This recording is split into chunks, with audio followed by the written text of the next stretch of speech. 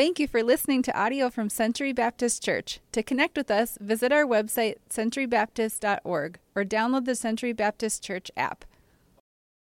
Heard a story once of a young soldier who was relatively new to his assignment, a military base down in Texas, and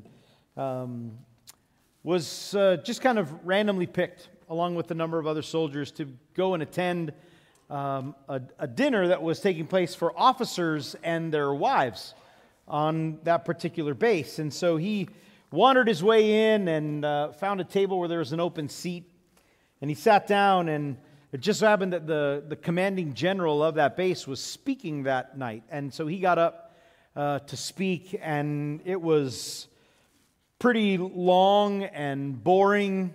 And the soldier's just kind of looking around and daydreaming. He's noticing that not a whole lot of people were paying attention. And so he just leans over to the woman next to him and he just says, "Man, what an unbearable, pompous windbag this guy is." And she starts to get really red in the face, and she looks at him and she goes, "Young man, do you know who I am?" He goes, "No." And she goes, "I'm married to the unbearable, pompous windbag." And he looks back at her and he says, "Ma'am, do you know who I am?" And she says, "No." And he goes, "Oh, good." And he runs out. Our words give us away. They tell a lot about us and what's going on underneath the surface. And so we're going to take a look at that today, continuing in what Jesus began really last week when we took a look at this event where he healed a man who was born blind and who could not speak. And he was accused by the religious elite of having a demon, of doing works by the power of the devil. And Jesus rebukes them for what it is that they had said. And we'll get into that in a minute.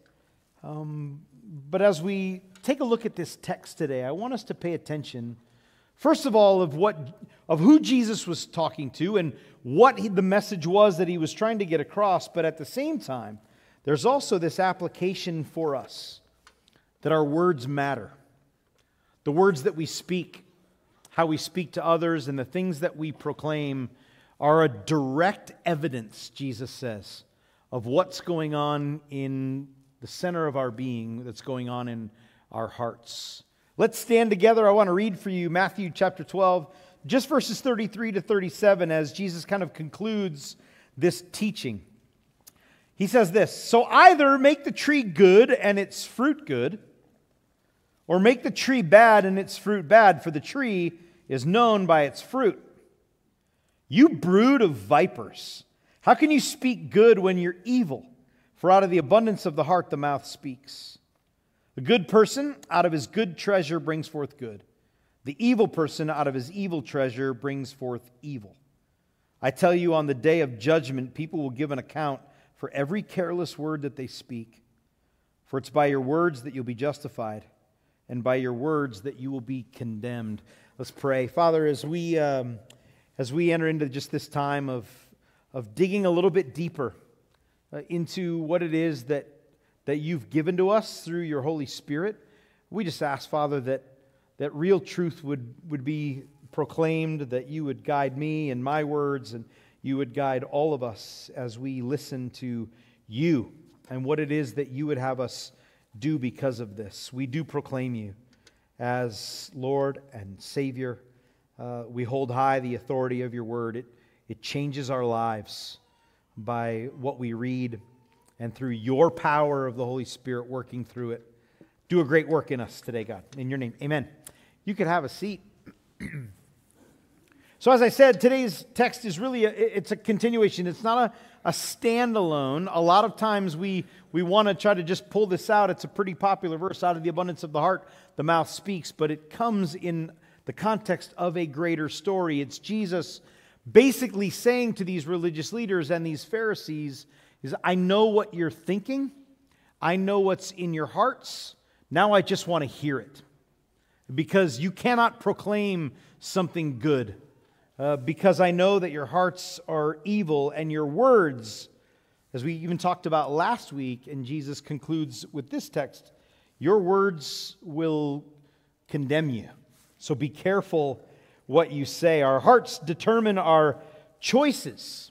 It comes out in our words. Jesus has already set the stage for this conversation and this altercation that he has with these Pharisees back in chapter 7. And in verse 15 and the verses following, he warned everybody. He talked a lot about trees and fruit. It's actually a theme that runs from the beginning of Scripture to the end of Scripture. But Jesus had warned the people about false prophets. So he had already given them an awareness. He was being really called a false prophet by the Pharisees, but Jesus had already addressed, here's how you know a false prophet. You'll know them by their fruit. They don't produce good fruit. The fruit that they produce is bad. And he says a healthy tree will always produce good fruit. And an unhealthy tree or a bad tree will always produce bad fruit. And so here we are 5 chapters later, and it hadn't sunk into them yet. They were, in a way, saying, as we talked about last week, well, you're doing good things, so there's good fruit. But Jesus, you're a bad tree. Right? You're under the power of the devil. And Jesus, if you were here last week, and in the text previous to this, Jesus says, it's impossible. Bad trees produce bad fruit. Good trees produce good. Bad trees cannot produce good fruit. It just doesn't work that way. The devil wouldn't fight against the devil. The devil would not drive out the devil. He's trying to expand his kingdom, fight against God's kingdom. And so Jesus is saying, once again, he's saying, obviously, I've proven to you. I'm here to expand God's kingdom. I'm the Messiah. I'm the Savior.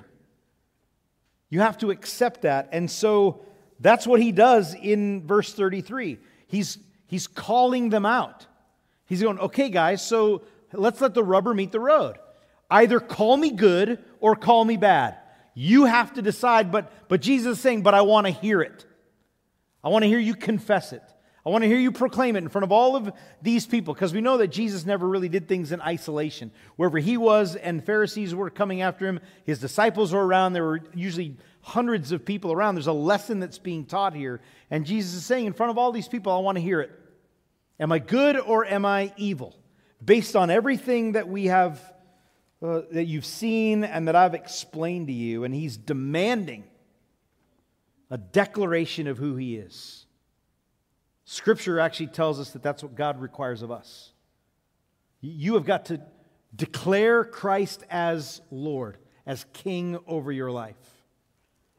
Say what it is that you truly believe in your hearts. So he's calling these leaders to determine in their hearts really what they know in their heads. He's doing good stuff. And if he's doing good stuff, that has to mean that he is who he says he is. But they won't say it. They hadn't let, as we talked about last week, they hadn't let the knowledge sink into their hearts. And Jesus says, oh, there's another part that is in that connection, and it's your mouth. So I want to hear it. Even though he knows, he goes, but I know you're not going to say it. Why?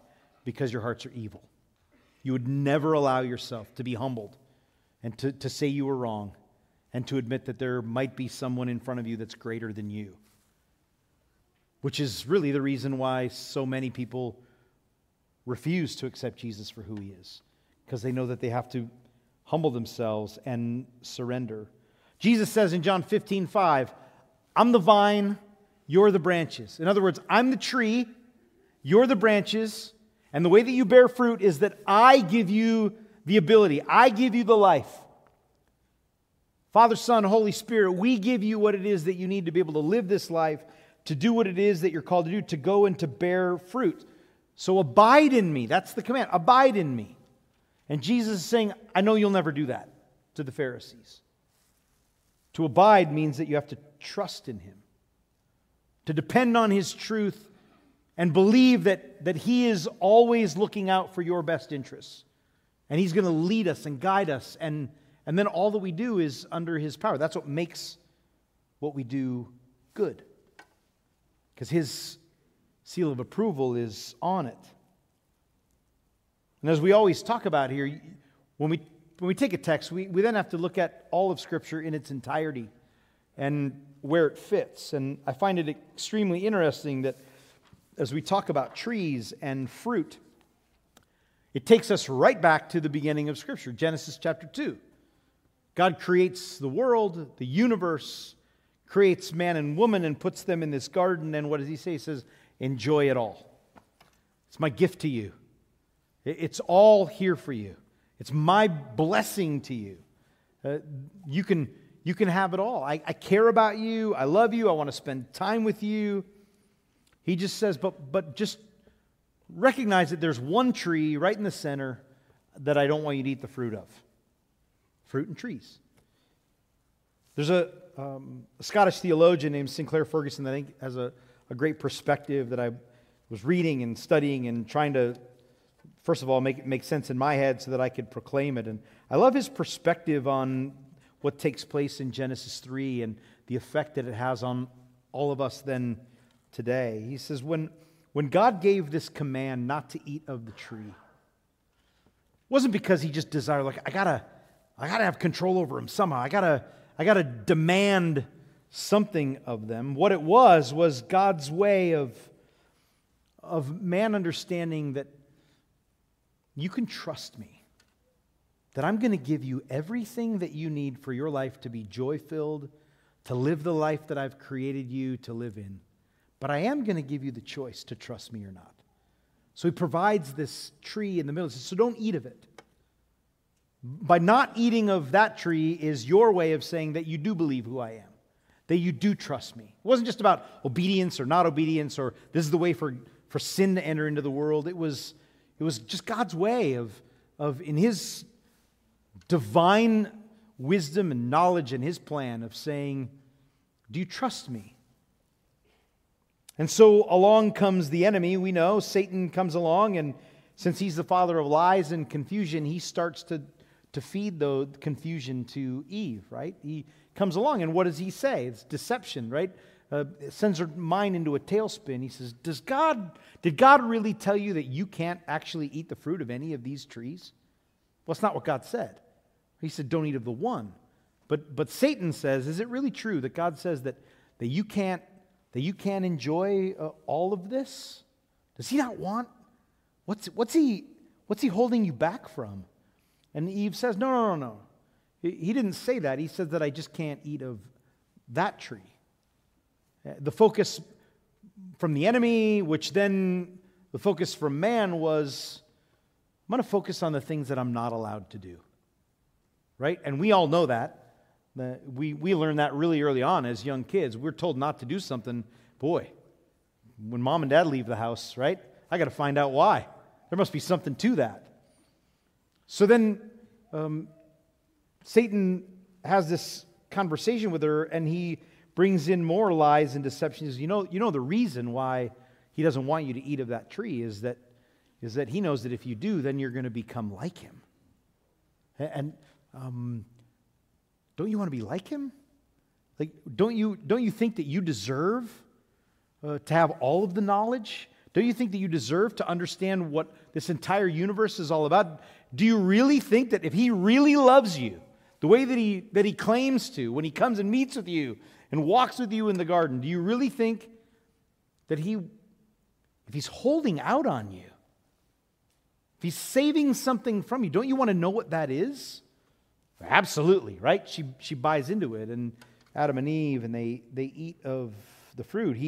The way that he got to them was to put distrust in their hearts. If you obey God, boy, you're going to miss out on what seems to be the best part of life. And all that ultimately God wants you to. Ferguson says, this is really an attack on God's care and His integrity and His character. The result, and in a sense, that maybe God doesn't really care about us. Maybe He really doesn't love us. Maybe He doesn't have my best interests at heart. Maybe He doesn't want me to be fully happy if He's holding out on me, if He doesn't let me understand the why. And so from the beginning of time, we've had this seed planted in our mind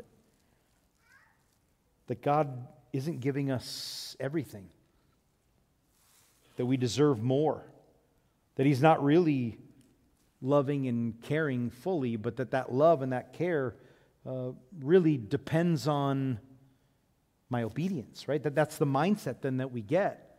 So Ferguson says we develop a mindset that God is more like a ruthless lawgiver, right? That He has blessings that He wants to give us, but He holds them tightly. And the only way we're going to get them out of His hands is by activity, doing good. That the more good that we do, it's like one finger opens and a little blessing falls out on us. And that's the only way that we can get into God's good graces, is just by a lot of really great performance and activity. And so instead of trusting Him and His Word and leaning into Him, believing in Him that He has our best interests in mind, we just think that we've got to perform. It's called legalism. That's the term for it. That it's our minds leading us, not our hearts. That God's not happy with us unless we do all the right things. So do more good things. And Jesus says you can't do good things with a belief like that, because good things don't come out of bad hearts. It's the heart that needs to be transformed. It's the trust in who God is. It's a belief that He always has our best interests at heart.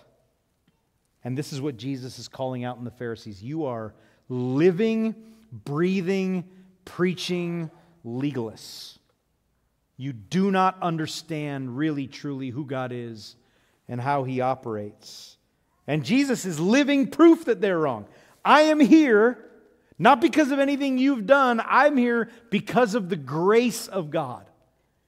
Because He saw a world in desperate need that was trying so hard to please Him and not realizing and not understanding by letting His Word abide in them, and that you can't do anything to please God. That's why Jesus had to come and lay down His life to glorify the Father, that we would truly understand how incredible God is, that He does provide, that He always does have our best interests in mind. And so Jesus says, I'm here, I'm proof. The kingdom is expanding because of me. I do good things because my power comes from a good God. So make the choice, gentlemen. That's really what He's saying. Say it, or get out of my way. Am I good or am I not?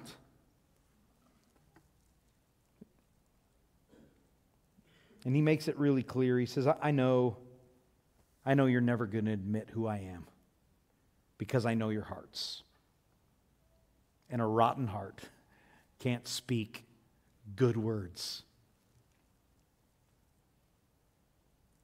Because our heart discloses our character. So Jesus gets a little upset with them. You brood of vipers. Now understand, we read in Revelation chapter 3, this is what I love. We're called to imitate Christ. So if we read this, we're like, okay, so I can go around and I can yell and scream at people for being terrible people. That's not it at all. That's not the example that He's setting. Because Revelation chapter 3 says He reproves who? Those that He loves. Even though they saw themselves as enemies of Christ, even though they would be responsible ultimately on this earth for Jesus' death, Scripture proves true, right? And Scripture says He reproves and rebukes those that He loves. He still has a great love for all of mankind. He died for all of mankind. There still could be hope for these men. Even though, as we talked about last week, they've already spoken out against the Holy Spirit, right? And claiming that He was the devil. But Jesus rebukes those that he loves, and He rebukes them here. He says, you brood of vipers, you children of snakes is really what it is. Children of the father of snakes. So you can imagine what John the Baptist actually called them that as well, back in Matthew chapter 3. In other words, you sons of Satan. You're doing incredibly evil work. Doing exactly what he did there. Really, what he's saying is you're doing exactly the same work that he did back in the garden. Trees, snakes. And you're doing evil work. You're just the next generation of it. Thinking that you know better than God. And I'm calling you to declare who I am, but I know you won't because I know what's going on in your hearts. I don't actually expect that you're going to admit it. Because our hearts have been so calloused with power and control, jealousy and fear that it would be impossible to surrender to Christ. Because in order to come to Christ, you have got to be humbled. And the way that we're humbled is to acknowledge who He is, Lord. And so Jesus makes this profound truth known. Out of the abundance of the heart, the mouth speaks. Right? I know what's going on in your heart. He knew what they were thinking. He said, I know what's going on in your heart because of the way that you talk. I hear what you say. I hear how you preach. I hear how you teach. I hear how you tear people down when they don't get things right according to you. Last week we talked about the connection between the heart and the mind, and Jesus just adds another body part here. He said in between the two, where it all comes out, is the mouth. So what you store up in your heart, the overflow that comes of what you know, declares everything about who you are, your identity. John chapter 8, Jesus again is having this confrontation with the Pharisees. And he says, anybody who abides in me, again, I'm the tree, you're the branches, the way that you get life is through me. And the only way that you produce good fruit is from me. And the way that you do that is you have to abide in me. I give you what it is that you need, your ability to produce fruit. And they respond to him. They're like, well, almost like, well, I don't know if you know us, but we're actually the offspring of Abraham. That's where we get our life. That's where we get our identity. That's why we do what it is that we do. And Jesus says, well, I know you're the offspring of Abraham, but man, you sure don't act like him. Because all of your actions are evil. You want to kill me. He said, you want to kill me. My words find no place in your hearts. You don't abide in me. You're trusting in now a name rather than trusting in me dwelling within you. And he says, the reason you want to do these evil works is because my words haven't sunk into your hearts. If you were truly Abraham's children, then you would be doing good things. If God was your father, you would love me, but you don't because you refuse to let His word sink into your hearts. So, that would make you then not the offspring of Abraham. Ultimately, make you the offspring of the devil, you brood of vipers. He's a liar, and you just continue to do his work because my word does not dwell in your hearts. I can't say that enough. God's word needs to dwell in our heart. The word, Jesus Christ himself, dwell in our hearts. And Jesus says the way that that's made known is from the words that come out of your mouth. It's just easy evidence. They prove that they're still stubborn and hard of hearts because in that conversation, it doesn't hit them, it doesn't sink in at all. Their response is, it's almost comedic how they just refuse to hear it because their response to this incredible rebuke should have been, forgive us, teach us the way, show us the way. But their response is, so you didn't answer the question, you have a demon, right? I mean, that was their response. And that's what Jesus is calling out. Hard hearts against the truth of Scripture. The good person, then, Jesus says, is not good because he does good things. According to his teaching in John, it's what makes a person good is a heart that is overflowing in truth. a heart that trusts His Word, a heart that rests in, depends upon Christ, abides in for life, and lets Jesus fill it up. And then out of the overflow of the heart, the mouth speaks. I mean, you think about a teapot. You put water in there, it starts to boil, it's filled up. There's a lot going on under the surface. But when it reaches its peak, when there's no more room for that steam, it's got to come out, and it comes out loud. And we can take this and apply it to our own lives or the people around us. Is that there's a lot that's going on in our own souls, in our minds, and in our hearts, and in this world. And a great telltale sign of knowing people who trust in God and have peace that God's in control of this world and He's got our best interests in mind is that when everything is bubbling up inside, that the overflow of that is praise and worship and joy and prayers and trust and passages of Scripture that they've buried deep down, and they speak words of peace over people. But those that don't really trust in God, when the stuff of this world starts to bubble up and it starts to boil, it comes out in just an annoying teapot scream. Wah! Right? And we can add a lot more to that. What is it that we're filling our hearts up with? If you would sit down, we just pair up and we'd cross from each other. And, hey, tell me about your life and tell me the things that you love and just share with me. We get to know each other. We would find out very quickly what we each have stored up in our hearts, because those are the things that we talk about. Guard your heart, for it is what? It is the wellspring of life. It is the identification that Christ is alive and well, and His Word dwells deeply in our hearts. What do you fill your heart with? Truth or lies? Romans 10 tells us that the heart and the mouth are connected actually for salvation. If you confess with your mouth Jesus is Lord, you believe in your heart that God raised Him from the dead, you will be saved. There is a connection. You receive the knowledge. We read who Jesus is and why it is that He needed to come. We read that we're sinners in need of a Savior. And we see Jesus as the Savior. And it says, so if you believe that deep in your hearts, then God says, I want to hear it. Proclaim it. Say it. Confess it. Say that I'm Lord, because I want to hear out of the overflow of your heart who it is that you believe that I am.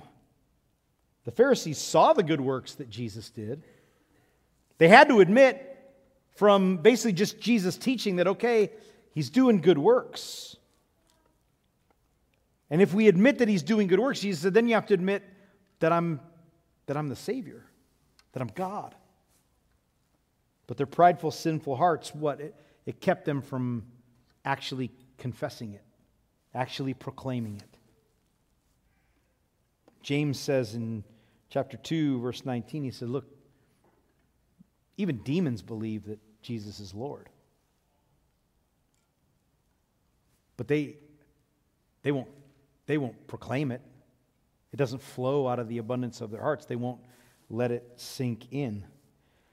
And so Jesus says, and what you say that comes out of your heart will determine your conclusion or where you will spend eternity.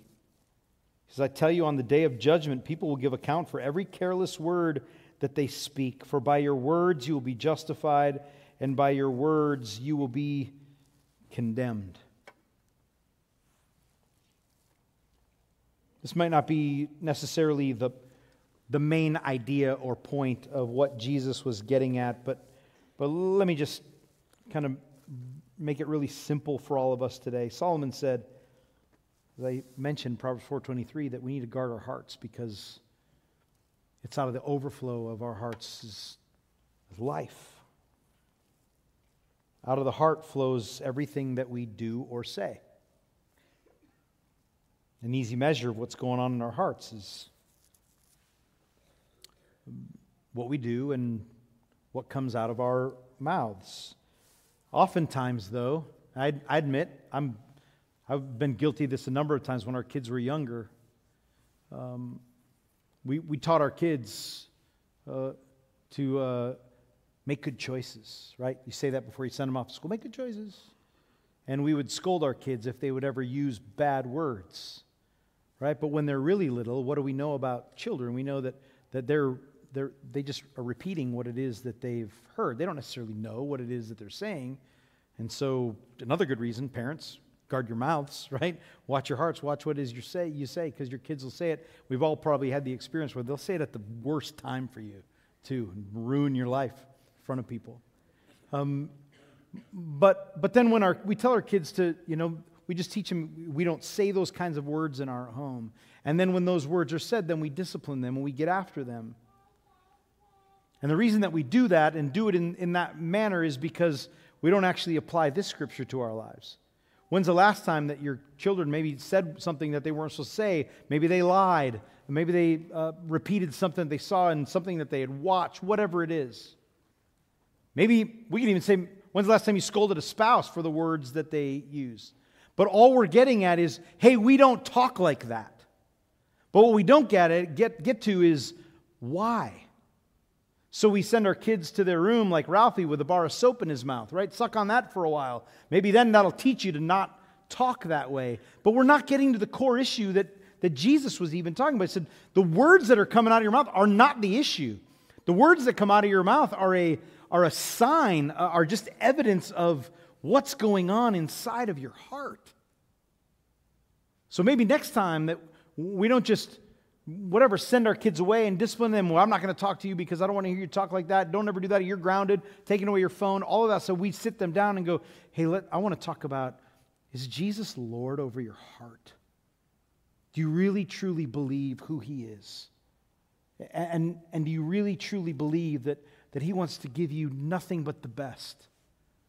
That He's rescued you, redeemed you, and He is alive and well in your heart if you have confessed Him, if you believe who He is, and are you letting Him work? And are you filling then?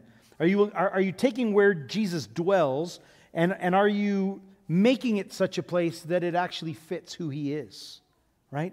Or do you put Him in there and then kind of decorate the apartment with trash, right? That's so often what we do. Jesus be Lord over my life, but then we love the things of this world. And then is it any wonder that because Jesus says sooner or later, one, He says God always knows, but people are going to know. And they're going to know by how you talk, plain and simple, and how you speak.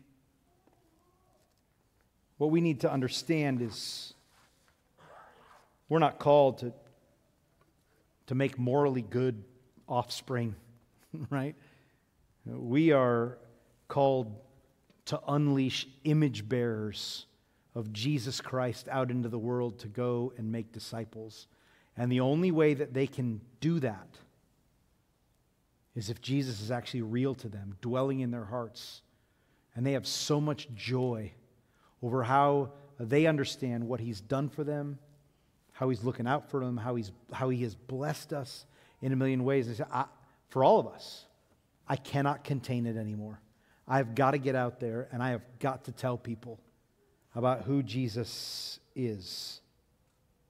So Jesus says on the day of judgment, everyone's going to give an account for every careless word that gets spoken. Idle words. In other words, words that come out without even thinking about it. And He's not saying that so when you stand before the Father on Judgment Day, He's going to go, well, let's get out your list of words that you said, and this is going to determine whether or not. No, we have to see it in its context. Jesus says your words are just the evidence of really what's going on in your heart. And if your careless word, the words that you don't even think about, are evil, then that shows what's going on in your heart when it sits, even when you're not even having to think about things. Who you truly, really are when you're sitting idle. And that will determine, basically, was Jesus Lord or was He not? Did you not just believe that He existed, believe that He came to this world, believe that He died on the cross, but it actually changed you? that you let him come in and flush out all of the dark that was packed in there of sin. Did you let him wash it away? But your words will be a telltale sign if you did. Watch even, Jesus says, even the smallest of words that you speak, because it reveals your heart. Pay attention. It's a great question to ask yourself. Man, why did I say that? Why did I let that come out of my mouth? And then you step back and you're like, Lord, would you reveal to me? Would you show me? What room, what compartment of my heart have I not let you in yet? That I actually haven't let you be Lord over? That ugliness just came out. That lie about you came out. That those words of gossip about others came out. What's going on in my heart, Jesus? And he says, you just ask and I'll go in. You open that door. I'll take care of it. I'll clean it out. 1 John 1:9 says, if we confess our sins, he's faithful and just to forgive us and cleanse us from all unrighteousness. Your words are the proof of the condition of what's going on underneath. In one of Aesop's fables, he tells of a donkey. Aesop talked a lot about animals that kind of had human personality, but there's a donkey that felt like he got no respect in this village that he was in. All the children were always kind of poking him and smacking him and running away, and he kind of got a bit of an Eeyore mentality, the woe is me. And one day he's out walking by himself, and he came across a lion skin that had been laid out by some hunters who'd hunted a lion, and they had it out to dry to make it into probably a rug. And the donkey got the idea to put that skin on. And he puts on the lion skin, and he goes and he starts walking through the village. And the people lose their minds. Everybody's running away. Children are crying. The animals are scattering. And he's pretty proud of himself. He's like, I finally have power. Yeah, I finally get to some payback for all these people have done to me. And it starts to build in him this pride and this excitement. And all of a sudden, the people standing from afar see this lion rise up, open his mouth, and hee-haw!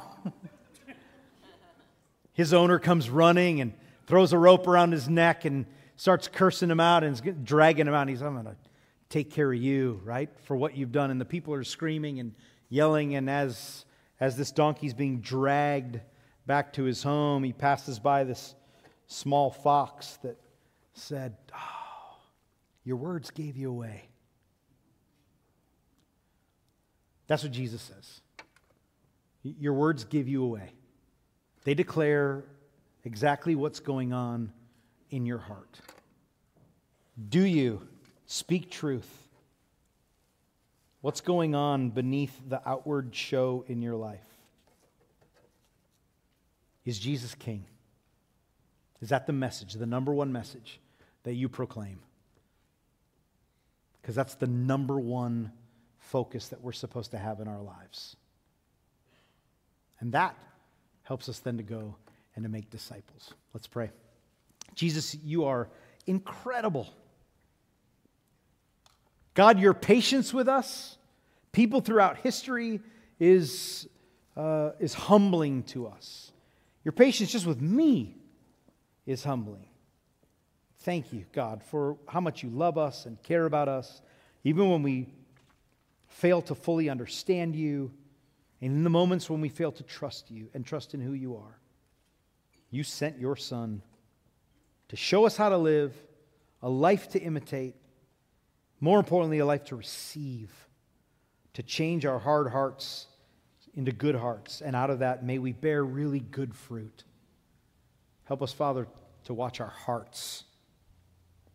And then out of it, that we just proclaim really great things on our testimony and how we speak to others. And even in this moment as we worship you. In your name, amen. Let's stand and close in worship.